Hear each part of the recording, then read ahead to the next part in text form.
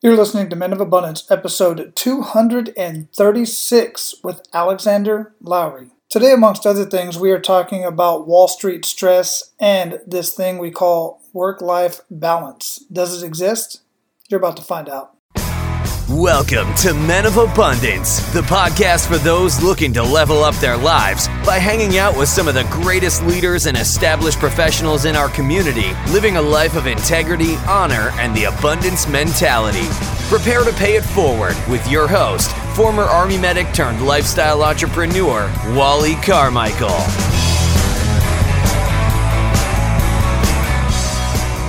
What is going on, Men of Abundance? I am Wally Carmichael, your founder and host of the Men of Abundance podcast, the Pay It Forward community where we are proving to you that you can indeed live a life of abundance and prosperity in family, faith, finances, and fitness, and you can start doing that right now, today. Now, I am here in the flesh and living proof that you can live a life of abundance, regardless of where you are financially. But you have to get in the right mindset. But here's the thing, I did not want my story to be the only story and the only proof to you that you can live your life of abundance. That's why I bring on amazing guests like Alexander Lowry and many others that I've had conversations with. So make sure you go back, listen to past episodes, and find the subject that fits best into your life, and then exercise one of the most fundamental practices of living a life of abundance, and that is paying it forward. You know, you've heard information is power. It's not. Information is potential power. It's really only power once it's shared and acted on. So be abundant in your life today by paying it forward and sharing Men of Abundance with everyone in your circles. And I do mean everyone. Although the title of this show is Men of Abundance, almost 50% of the listeners are ladies. And right now, the last I checked, this show is downloaded in 63 countries around the world. And I would greatly appreciate it if you were to go to iTunes or whatever podcast player it is that you're listening to this on and leave a rating and review on that podcast player. Speaking of podcast players, I was actually at a meetup with all the podcasters here in Florida, or many of them here in Florida, with Chris Kamizos, and one of the sponsors of the upcoming PodFest is the new podcast player called Himalaya. It's Himalaya. Look that up, download that onto your phone. It can be used on any type of phone out there, any of the smartphones. Himalaya is such a cool podcast player because you can actually leave comments on there like you can like on a blog or on a forum. And you can rate the podcast that you're listening to right there in Himalaya, and you can play it at certain speeds, whatever speed that you like best. I just love it. I'm loving it so far. I had been listening to the podcast player Overcast, which I like as well, but I really like Himalaya. I like the platform and I like the layout, and a lot of podcasters don't even know that their show is on this podcast player. I didn't know until I learned about it. Then I went and looked it up, and there was my show. So I subscribed to it, of course, and you can too. So download Himalaya and subscribe to Men of Abundance and all of your other favorite podcasts out there. And then I would love it if you left a comment on whichever episode you like best, or you can leave comments. That's the other cool thing. Most podcast players, you can only leave a rating and review for the overall show. But on Himalaya, you can leave comments on each individual episode. Freaking amazing. And it's a game changer, so go check it out. Now, today we're talking about the stresses of Wall Street and that type of environment, but put this into your own terms. Put this into your own life. Are you stressed out as a result of what you're doing that you would rather be doing something else? Rather, the job or whatever it is that you're doing isn't stressful in itself, but you know that you would like to be doing something different. That in itself is stressful, and prolonged stress causes many health issues. So you want to minimize the stress. Don't get me wrong, a certain level of stress is good. I put stress on my body when I work out. I certainly put some stress on my body when I went swimming in the pool this morning for the first time in a long time. In fact, I think the last time I really swam laps, well, it was last summer, quite frankly, but I'm getting into swimming laps again, and it put some stress on my body, to say the least. That kind of stress is good. However, prolonged unhealthy stress, especially from those who are workaholics, literally my wife was just telling me about a chef or a cook that she was watching on these cooking shows. She likes to watch all these shows about chefs and cooks and all this stuff, and this one guy was absolutely adamant about getting a Michelin star for the restaurant that he worked at, so much to the point that he lived in the restaurant so that he could make sure that he was on top of things at all times. It almost killed him because of the stress and the lack of sleep and just constant stress. Guys, you have to figure out ways to de-stress, whether it's go out in the woods, hang out with the guys, spend time with family. You have to unplug from your work and de-stress. And if your work is stressing you out on a regular basis, then it might be time to find some new work, like today's featured guest did. Our featured guest today is Alexander Lowry. Alexander is a professor of finance at Gordon College and leads the school's Master of Science in Financial Analysis program. In addition, he's a board director's member of fintech and financial services companies, which means he's transforming, accelerating, and advising businesses that students he's educating want to work for. Alexander brings an unusual bilingual perspective to the academic world, having spent 15 years in senior executive positions in international business and finance. He's a frequent speaker at gatherings of business leaders, corporate events, and academic conferences. His views are often cited in the media, including in the Wall Street Journal, New York Times, Forbes, Reuters, radio, and the major television networks. Men of Abundance, it is my pleasure to introduce you to Alexander Lowry. Alexander, how are you doing, man? What's going on?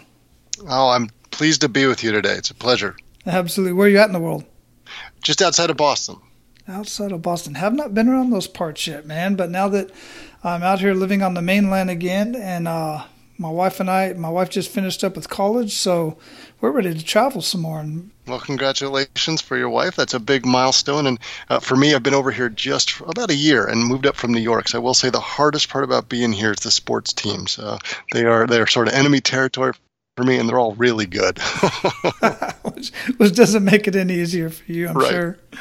Absolutely. Well, that's good. That's good, man. So before we get too much into our conversation, I like to start out with an attitude of gratitude, man. What do you have to be grateful for today?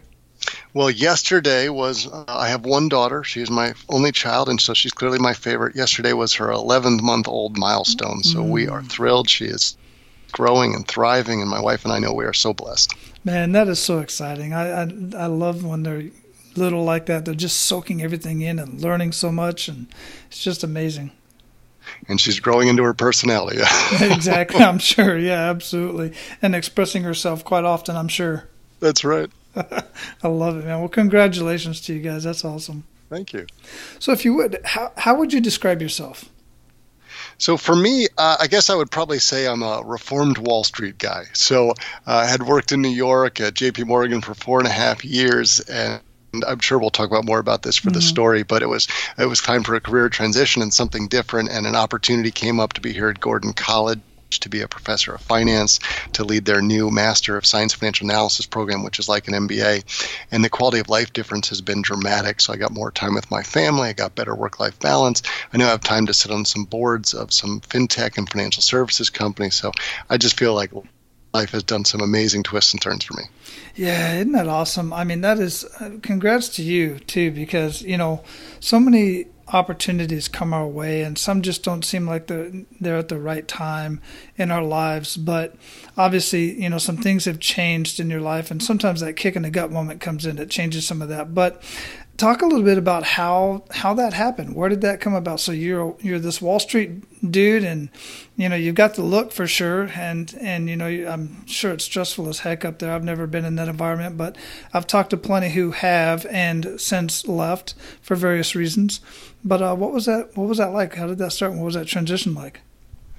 Well, so the kick in the gut moment for me was actually even before that. But Wall Street was a great place to work. It had been a place that I had aspired to ever since college, and I was thrilled about it. But there was a lot of ego caught up in it for me as well, right? It wasn't just a place to work. It was, I work at a great firm like JP Morgan, and I'm really smart. There's no need for that in the world, right? So in some places it's a proving ground, but you've got the uber type A personalities all trying to get past each other, and a lot of sharp elbows, and that's not always the easiest place to be spending your time. Yeah, I definitely see that, and it's exactly the same thing I've heard from other guys, men and women for that matter. And quite frankly, I know based on the conversations I've had and people I personally know, it was really hard for the ladies in that environment. So let's get into that kick in the gut moment. It came before all of that, and how did that play a role in what you're doing now? Sure. So the kick in the gut moment came for me about a year and a half after college. So this is when the internet space was going gangbusters and everybody was starting different companies. It was such an exciting spot. I was working for an internet startup consulting company. We had IPO'd while I'd been there. I thought I was on top of the world. This is phenomenal. We had a kitchen full of food. We had a bouldering wall. We had a mini golf, right? It was this great place. Just thinking this is the way business should be. And then the bubble burst. And I later realized when you say it's what business should be like, they actually weren't making money. So it wasn't really a business, right? It was kind of like a charity. Mm. And so at that point, they just laid off all the young workforce. Like, well, we can't actually pay the bills.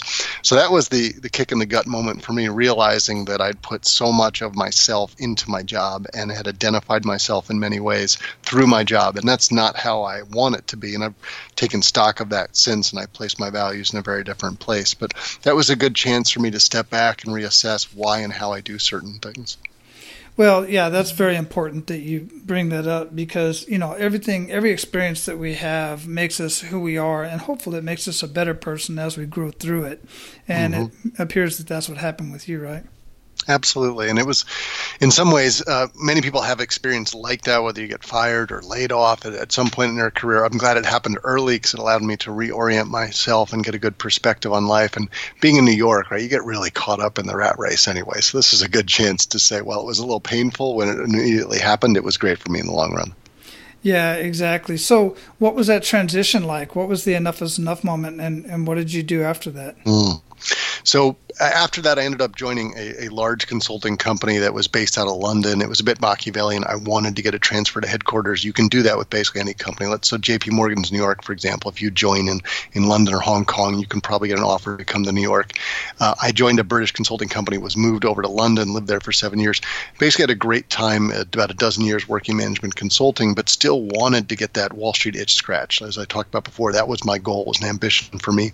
So I used my Wharton MBA as the opportunity to move across. And then I was working at JP Morgan after business school, worked there 4.5 years.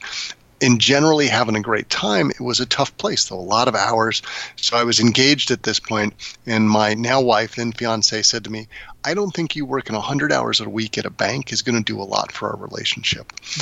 So I have a truth teller in my wife, and she's an amazing partner and gives me great insight. I had just been so lost in the weeds, I hadn't taken that larger perspective. So it was very easy for us to step back and say, okay, what should our life look and feel like? And New York is a crazy, expensive place. Should we be somewhere else where we can settle down and buy a house and maybe get a dog and start a family and all these wonderful things a lot of people dream about? And it really was enough is enough. This is not going to make us happy. Yeah, it's all about that perspective, man. I mean, I kind of chuckle a little bit, and I get that warm feeling inside when you mention, your wife being, the truth, and that's the same with me. It's been that way for many years. And guys, some of you younger guys, because I know I went through it. I was all about work and all about I got to do what I got to do because I'm the provider and this is the way I'm going to do it. And my wife was always like, Wally, what the hell are you chasing? Why are you trying to make more money? And, all this other kind of stuff. And it's just, I don't know, it's a man thing, I guess. I can easily say that because I know it is for me and many other men that I have this conversation with. But, at some point we all grow up and our perspective changes and our priority changes. Society tells us we add value by being providers, right? And we take that on, and that's a lot of pressure to put on our shoulders. Yeah, it is. Hence the reason why there's so many suicides on Monday, because we take that and we don't really pay attention to what is really, really important. And listen, guys, we have to make money. We do have to provide. How you do that is not as important as it is that you just spend the time with the people that you're trying to provide for. Well, it's a great way you say that, because the way I think about it now is I clearly earned more while I was on Wall Street, but I earn less, but I'm multiple times happier, right? Having quality of time at home, being with my wife and my child. And maybe there's also stages in life when you just come out of college versus once you're married, etc. And there's different seasons is the way I like to think of it. And there's different answers at different seasons. Right, absolutely. And I can't tell you the number of conversations I've had, and it's in the hundreds of conversations I've had with men and women who have step down on the income level and for a better quality of life. Lower income, better quality of life, much better quality of life. Money's great, but if that's all that's consuming your day and your night and your sleep and, just everything, then goodness, man, you'll figure it out. If you haven't figured it out yet, you'll figure it out at some point, I hope. That's my plan. Well, it's interesting. The person who runs the gym here at Gordon College, he and I were talking because when my first child was born, right, life gets upset. You don't have any control over your routine. And he was telling me, he's like, you got to come in and start working out and get back to health. I'm like, I don't have any time for that. He goes, if you can't take care of yourself, you can't take care of your family. You got to find time for this. And for me, that was just part of a larger perspective about how do you get some balance. I know we'll talk about this more later on, but it's stepping back and, just like you said, reassessing what's important. Well, absolutely. I literally just had this conversation myself a week or so ago, and in one sentence, the individual said that working out, being physical, and I like to rephrase it to being physical because it's not necessarily about working out, it's more just about moving and being physical, is just as important as eating and breathing. And then in another sentence, he says, but I don't have time. Well, wait a minute. If it's just as important as eating and breathing and sleeping, then you find time for those three things. But if it's just as important, then you have to make the time for the movement as well to get physical. You just have to. It's got to be a part of your daily routine. Everything else is, breathing is passive. You just got to do it. But you can breathe on purpose as well. But you have to find time. You know what I'm saying? That's a great perspective. And one of the classes that I took at Wharton, one of the classes that is most popular at Wharton, I should say, is called Total Leadership. Stu teaches that. And he basically talks that there's 4 circles of life. And, the typical things people talk about, right? So you've got yourself, you've got your family, your community, and your work. But the key for him was if you think each of those is circles, if you can get them to overlap at all, you will become a happier person. And I think you touched on one of those there.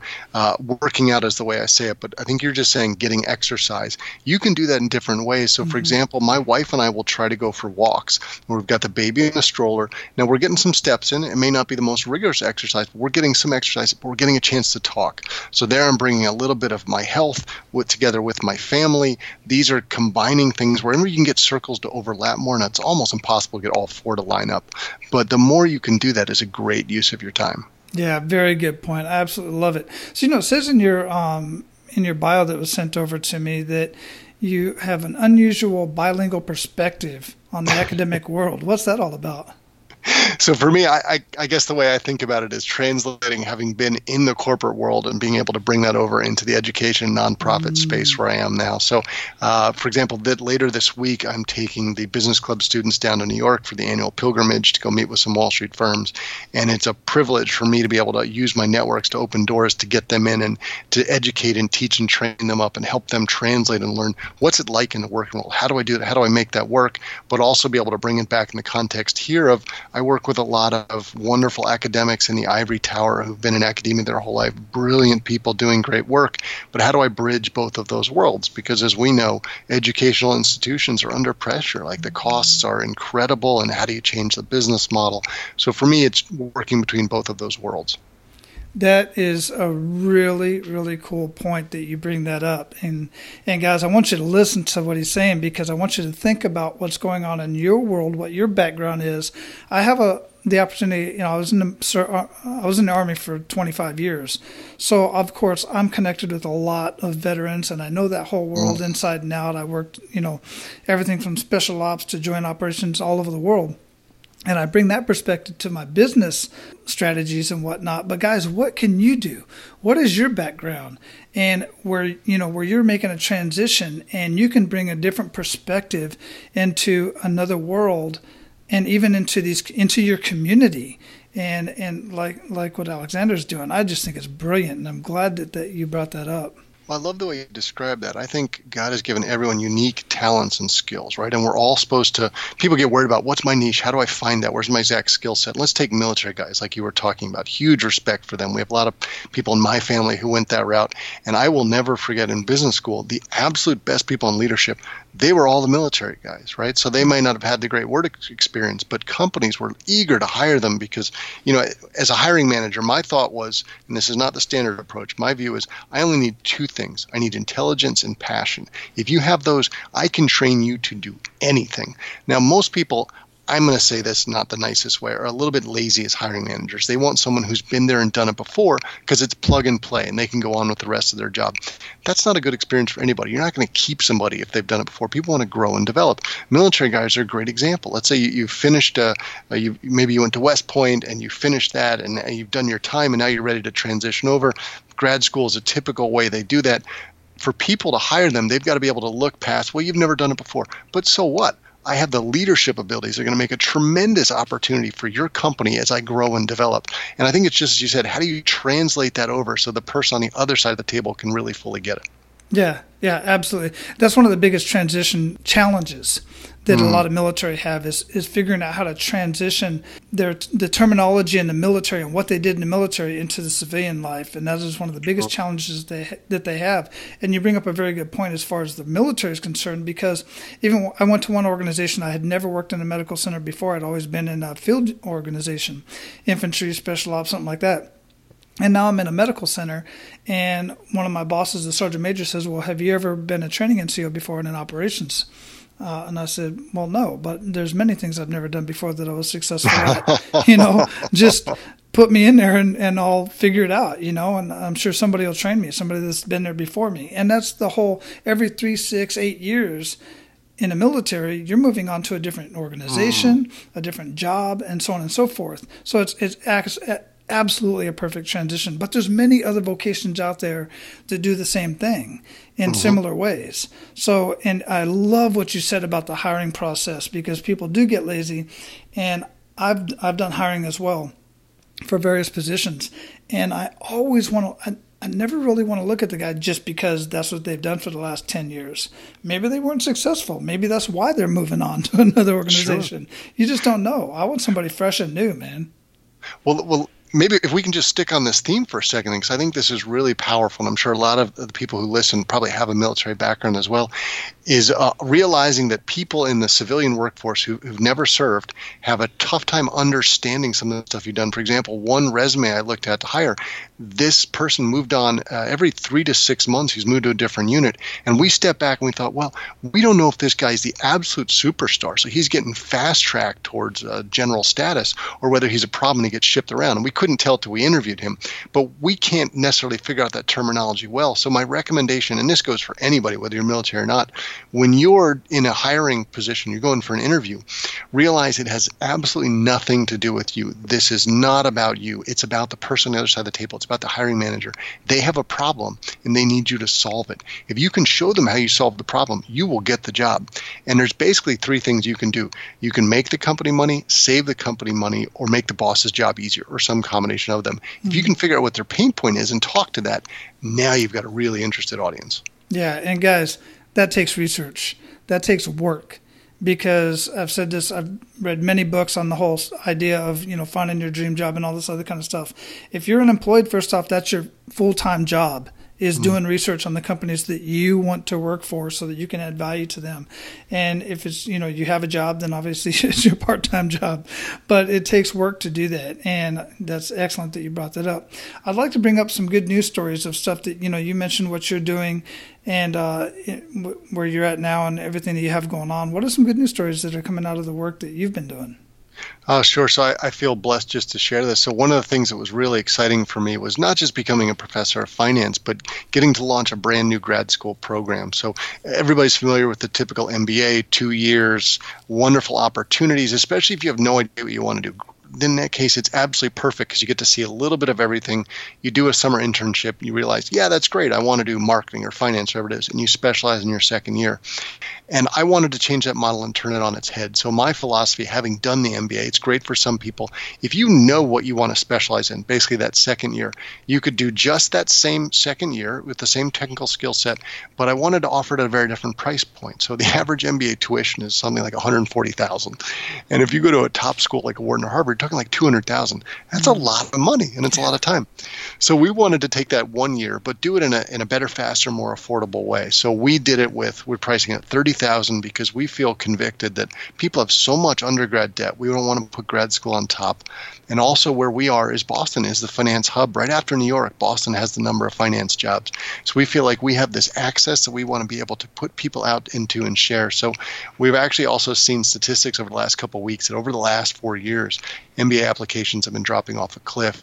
But we thought the top schools were immune to it. But this year, they've also fallen off as well. So I think there's beginning to be a recognition among especially a lot of the younger people that this is a big opportunity cost to go and do something like that. So I'm excited to be able to offer something different in that space. That's really cool. I really, really dig that because I'm a self-learner, and I like to get these courses from people that are doing what I want to do type of thing. If they offer a course or they have a book, and I love learning that way, and I love hiring them as coaches and mentors and whatnot, and getting my knowledge that way. I have a bachelor's in business administration. I didn't go on to the MBA because for me personally, first off, I could have paid for it. I had the military, but I gave it off to my wife so she could finish her degree. But talk a little bit more about that. One of the things I want to bring up is I read an article recently, and I saw a conversation, I think it was on Twitter, maybe it was on LinkedIn, talking about how the MBA, the enrollments have drastically dropped. And what are your thoughts on that? Because one of the things I was thinking, well, does it have anything to do with, and I want to get political here at all, but one of the things I was considering is it because we're not having people coming from, what do we call them, exchange students or something like that, coming from other countries that are coming into these programs, or is it just because of the return on investment? So it's a couple factors and we talk about the importance of them, but one of the factors you mentioned is visa situation. There's a little bit more tenuous in the U.S. at the moment. It's not as clear, so that is impacting some internationals deciding whether they want to come. That's a fact. Another fact is where we are in the economic cycle. So we can argue about when it's going to change, and it's inevitable that will change, and I think very bad times are going to follow. When things are going well, people often say, I don't need to go to grad school right now. I'm making good money. Things are okay. When you lose your job, when the economy goes south, that's when people think, maybe I'll go hide in grad school for a couple of years. So where we are in the cycle is part of it. And there's also just a big change of we recognize that the millennials, the younger generation, wants to do things differently. They want a different experience. They're willing to move to lesser cities where it costs less to live in, right? They're very sticker conscious, sensitive. They also feel like 2 years is a big ask of my time. I'm trying to experience life. So I think it's a combination of things. That's a very good point. Yeah, I get that. And that makes sense with the millennials as well, because I see time and time again, it's a YouTube generation. And there's so many online learning courses and online learning platforms that you can just go and learn exactly what you want to learn and then apply that. And many of them, that doesn't really help a whole lot when it comes to wanting to get a job, because let's face it, employers want that piece of paper. They want that diploma. But if they're the type of person that wants to go out and start their own business or be part of a startup or something of that nature, then the piece of paper doesn't make a whole lot of difference. The knowledge does, don't get me wrong, but the paper doesn't make as much of a difference, and they can get it a cheaper way through other courses. So explain a little bit more about what this course is that you're setting up. And Sure. So I think you made a really good distinction there. So I'll go back to my JP Morgan days, for example. In the hiring process, if you wanted to be a senior person, even a mid-level person, the only discrimination that's allowed is whether you have a college degree, right? It doesn't matter where it's from. Can you check that box? And the next box below it was, do you have an advanced degree? And it was basically, it would say strongly preferred, and you might as well triple underline that. It's almost impossible to get an interview without that. Now, you can check that box in different ways. It could be a Master of Social Work or Public Health or an MBA or anything. They're all advanced degrees. And don't go to grad school to check a box. But can you find a better way to do the grad school that still gets you the same technical skill set you need, that's faster, that's more affordable, that gives you the network that you need and the opportunities? So the rote process has always been for everybody, just go to grad school. And I remember talking to one of my friends. I said, how did you pick? He went to UVA Darden for his MBA, very good school. I said, how'd you pick that? He goes, what do you mean? It was just the top rated grad school that I got into. And I thought, that's not the way I'm picking grad school. But I get what you're saying, right? So I think the world is changing a bit. So the perspective for us is, look, if you know you want to go into financial services, and we can teach you the same finance, accounting, mathematics, economics as an MBA program, but do it in a very different way, still build in the internship, but just get you out in the world faster. Because at the end of the day, people want to go out. They want to start their life. They want to add value. They, especially think about millennials, they want to be doing something that's meaningful. There's no point of sticking you in a classroom for a long time teaching you a lot of theory.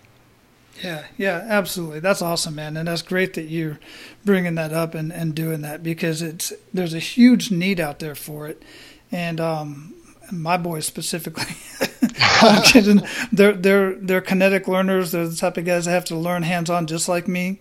And I just dig it, man. So, man, we're at the point where we're going to pay it forward. You ready to do that? Yeah.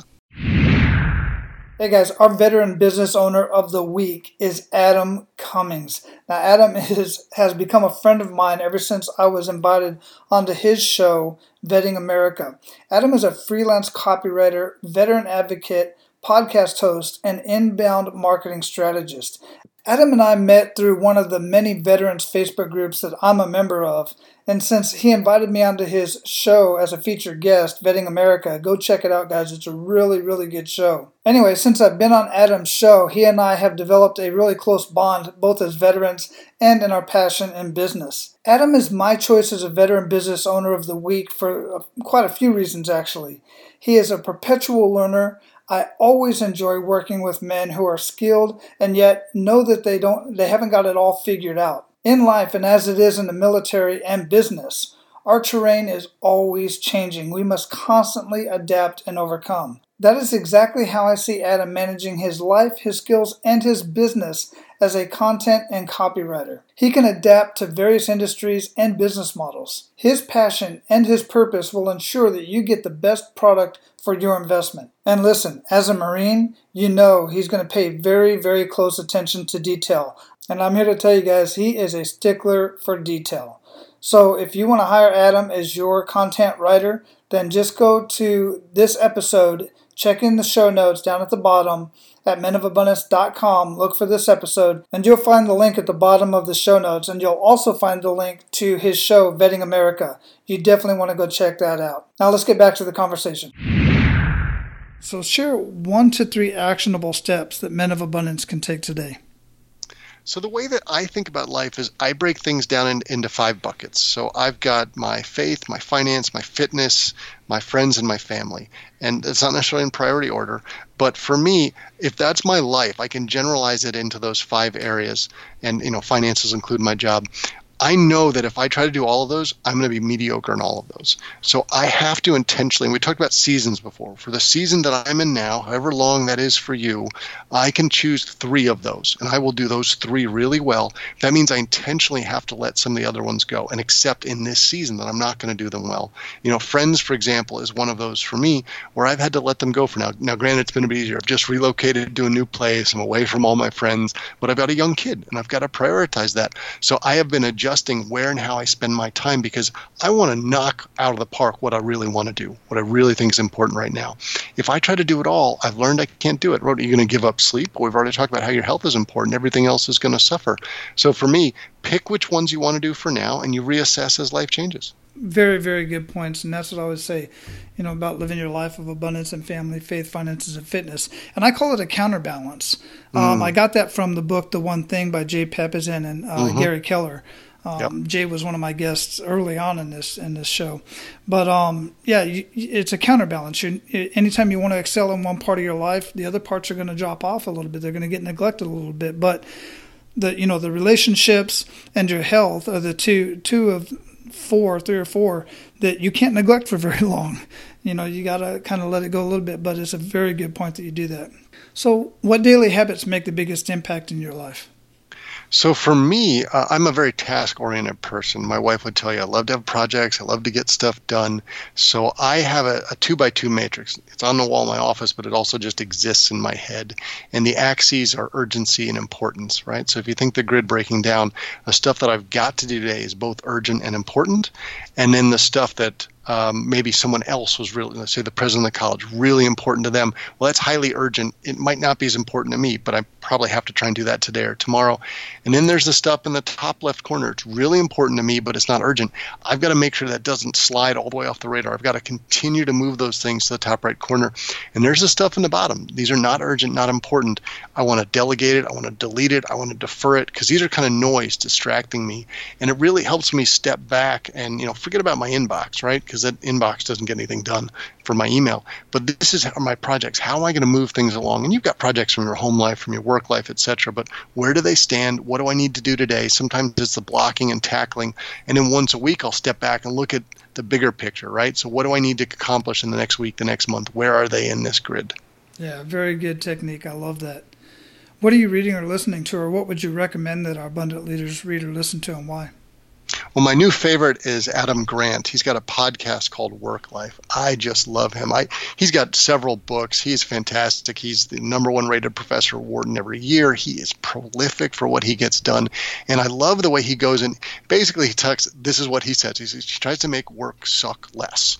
And he just has fantastic ideas, and it's clever in the way he interviews and brings stuff up. So I enjoy him immensely, and I also think he has tremendous insights. Wow, that sounds interesting. I'd like to check that out myself, and I'll definitely have that linked up in the show notes for sure. That sounds really cool. What do you feel holds most people back from living a life of true abundance?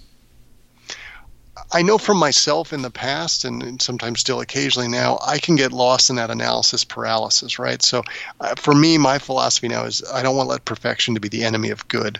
Most things we do, good is good enough. So the 80-20 rule, the Pareto principle, you can spend 20% of your time getting to 80% of the result. You can get it pretty quick, but getting that last 20% will take 80% of your time. Basically, to get to perfection is sometimes polishing the turd, is the way we'll call it, right? You normally don't need perfection. There are things you do and do those really well, but for others, you can really get the ball far downfield and make a lot of progress, and that's probably enough and move on to the next thing. So I think for a lot of us, we just talked about before, how do you balance stuff? Well, it's also knowing where you have to spend the time to make it perfect versus good enough. Yeah, absolutely. I see it time and time again, guys that I work with, and or even in their personal life and their business life. It's like, what are you waiting for, man? Well, it's not where I want it to be. It's never going to be there, dude. It's never going to be there. Just move on, man. It's great. I'm seeing it. Just this morning, I'm in this mastermind group, and I'm watching the comments. I'm like, God, just pull the trigger, man. All right, that's awesome. So waiting for timing to be absolutely perfect to go forward. I know, and they just can't make a decision, So what does living a life of abundance mean to you? So we've touched about this in a couple different ways, but let me summarize it a little bit differently now. So for me, it's a balanced life, but I don't think that exists this phrase work-life balance. I don't think that makes any sense. To me, it's a loser's game. It implies there's a scale. One is winning and the other is losing. And I think that's the wrong way to go about it. I think about work-life integration, right? So how can I bring things together in a way that's successful? We talked about those circles overlapping before. So I've got a job now. I can work a lot of hours, but I can do some at home. I can be there in the morning. I can be there at night. I can work offline, get some other stuff done. I can figure out how to get what I need to do around my other priorities of my family. So it's knowing what your priorities are and sticking to them. I just feel like that's a better philosophy. Yeah, 100%. It's just, we were talking about it just a few minutes ago as well, that counterbalance and stuff. And it really does make a big difference in your life once you realize that it doesn't have to be completely separate. Now, I've seen guys that they bring work, you hear the whole term about bringing work home and stuff like that. Yeah, I get that. You got to be in the moment when you're in the moment. But at the same time, I don't know, it's just everybody wants to have this perfect balance in their life, and it just does not really exist. Now, I'll say for my personal life, in a situation I'm in now, I get to work from home. I'm sitting here talking to you. I got my stand-up desk here, and I'm actually doing leg lifts while I'm overlapping a couple circles. I'm building a relationship with somebody who I was introduced to from somebody else, from Sean, from Coming to the Table podcast. And so I'm overlapping like 3 circles right now, man. I'm digging it. And that's perfect. Yeah, it's actually pretty awesome. When you get to 4, let me know. I've never been able to do 4. Yeah, well, let's see. Maybe some spiritual stuff going on here because I'm looking outside to beautiful scenery and stuff. So we're working it, man. We're trying to make it work. But it's never going to be a complete, total balance for everybody. And like you said, I love when you said this, you got your seasons in your life. There's going to be times where it feels more in balance, but other times it's going to be way out of balance, man. But as long as you're moving forward and you're working on something and adding value to people and to your own life, family, faith, finances, and fitness, then, man, I just think you're growing and you're just doing the right things. Absolutely. Cool. So we're going to close this up. But before we do, what did we not talk about that you want to ensure that our abundant leaders get out of our conversation today, Alexander? I think if we just circle the square, I'd love to summarize it back up that I think we males, we talked about this before, the perfect work-life balance, having it all under control, doing it all. That is so much pressure that we put on ourselves. And I don't think it's real. I don't think our wives expect that much from us or our girlfriends. And they probably know that we're flawed people. But I always tried to do it all. And it leads you down a dark place. So I think we need to cut ourselves some slack. I think we need to recognize some seasons will be more successful in some ways than others, and that's fine. But life is growing, life's changing around us. Take my 11-month-old daughter. I'm sure on a regular basis I'm doing something wrong because I'm a new parent. But you know what?